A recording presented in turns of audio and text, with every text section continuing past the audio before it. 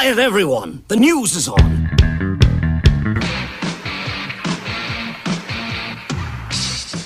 Foreigner's farewell tour might not actually be a farewell tour. Bassist Jeff Pilson says the band may still have something going on in 2025. He said the end of 24 is going to be the end of doing long tours. The band right now is in the midst of a 2-year farewell tour. It wraps with a residency at the Venetian in Vegas later this year. But even though this is the farewell tour, they may still do shows after that. It's just that they won't be on the road for 9 months at a time. That's why this is a farewell tour. Although, let's face it, it's Foreigner. There's like one original guy left. Basically, this is the best Foreigner cover band working today. Guitarist Bruce Kulick says he is no longer part of Grand Funk Railroad. The former Kiss guitarist has been with Grand Funk since 2000, but he played his final show with them last month in Ohio. So what's next? Well, Kulick says he might finally get around to writing a memoir, because he says he thinks he has a story to tell.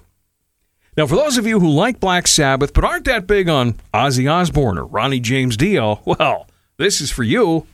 Black Sabbath will revisit the Tony Martin era with a new box set. That's the word from Tony Iommi. He says the long-awaited collection will be available starting in May. Martin was the frontman of Black Sabbath from 1987 through 1991, and then again from 93 through 1997. Hey, how would you like to own Billy Joel's old house? During his New Year's Eve concert, Billy Joel announced that he would put his 26-acre waterfront estate on the market.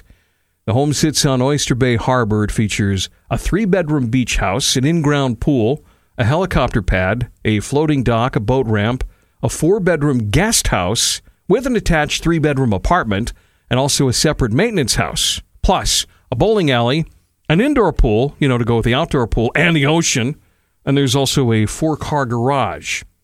The estate has been listed for $49 million. As for Billy, he told the crowd, "I'm just going to spend a little more time in Florida, like old Jewish guys from Long Island do." And finally, your Tay-Tay update. Taylor Swift beat Elvis Presley's record for the most weeks as a solo artist at the top of the Billboard 200 album charts. For the last week of last year, 1989, Taylor's version topped the charts for a 5th time, setting a new record of 68 weeks. Beatles, by the way, still hold the group record for 132 weeks on top of the Billboard 200. And that's your music news. Remember, if you miss it, it's available on demand from our website, thebusrocks.com.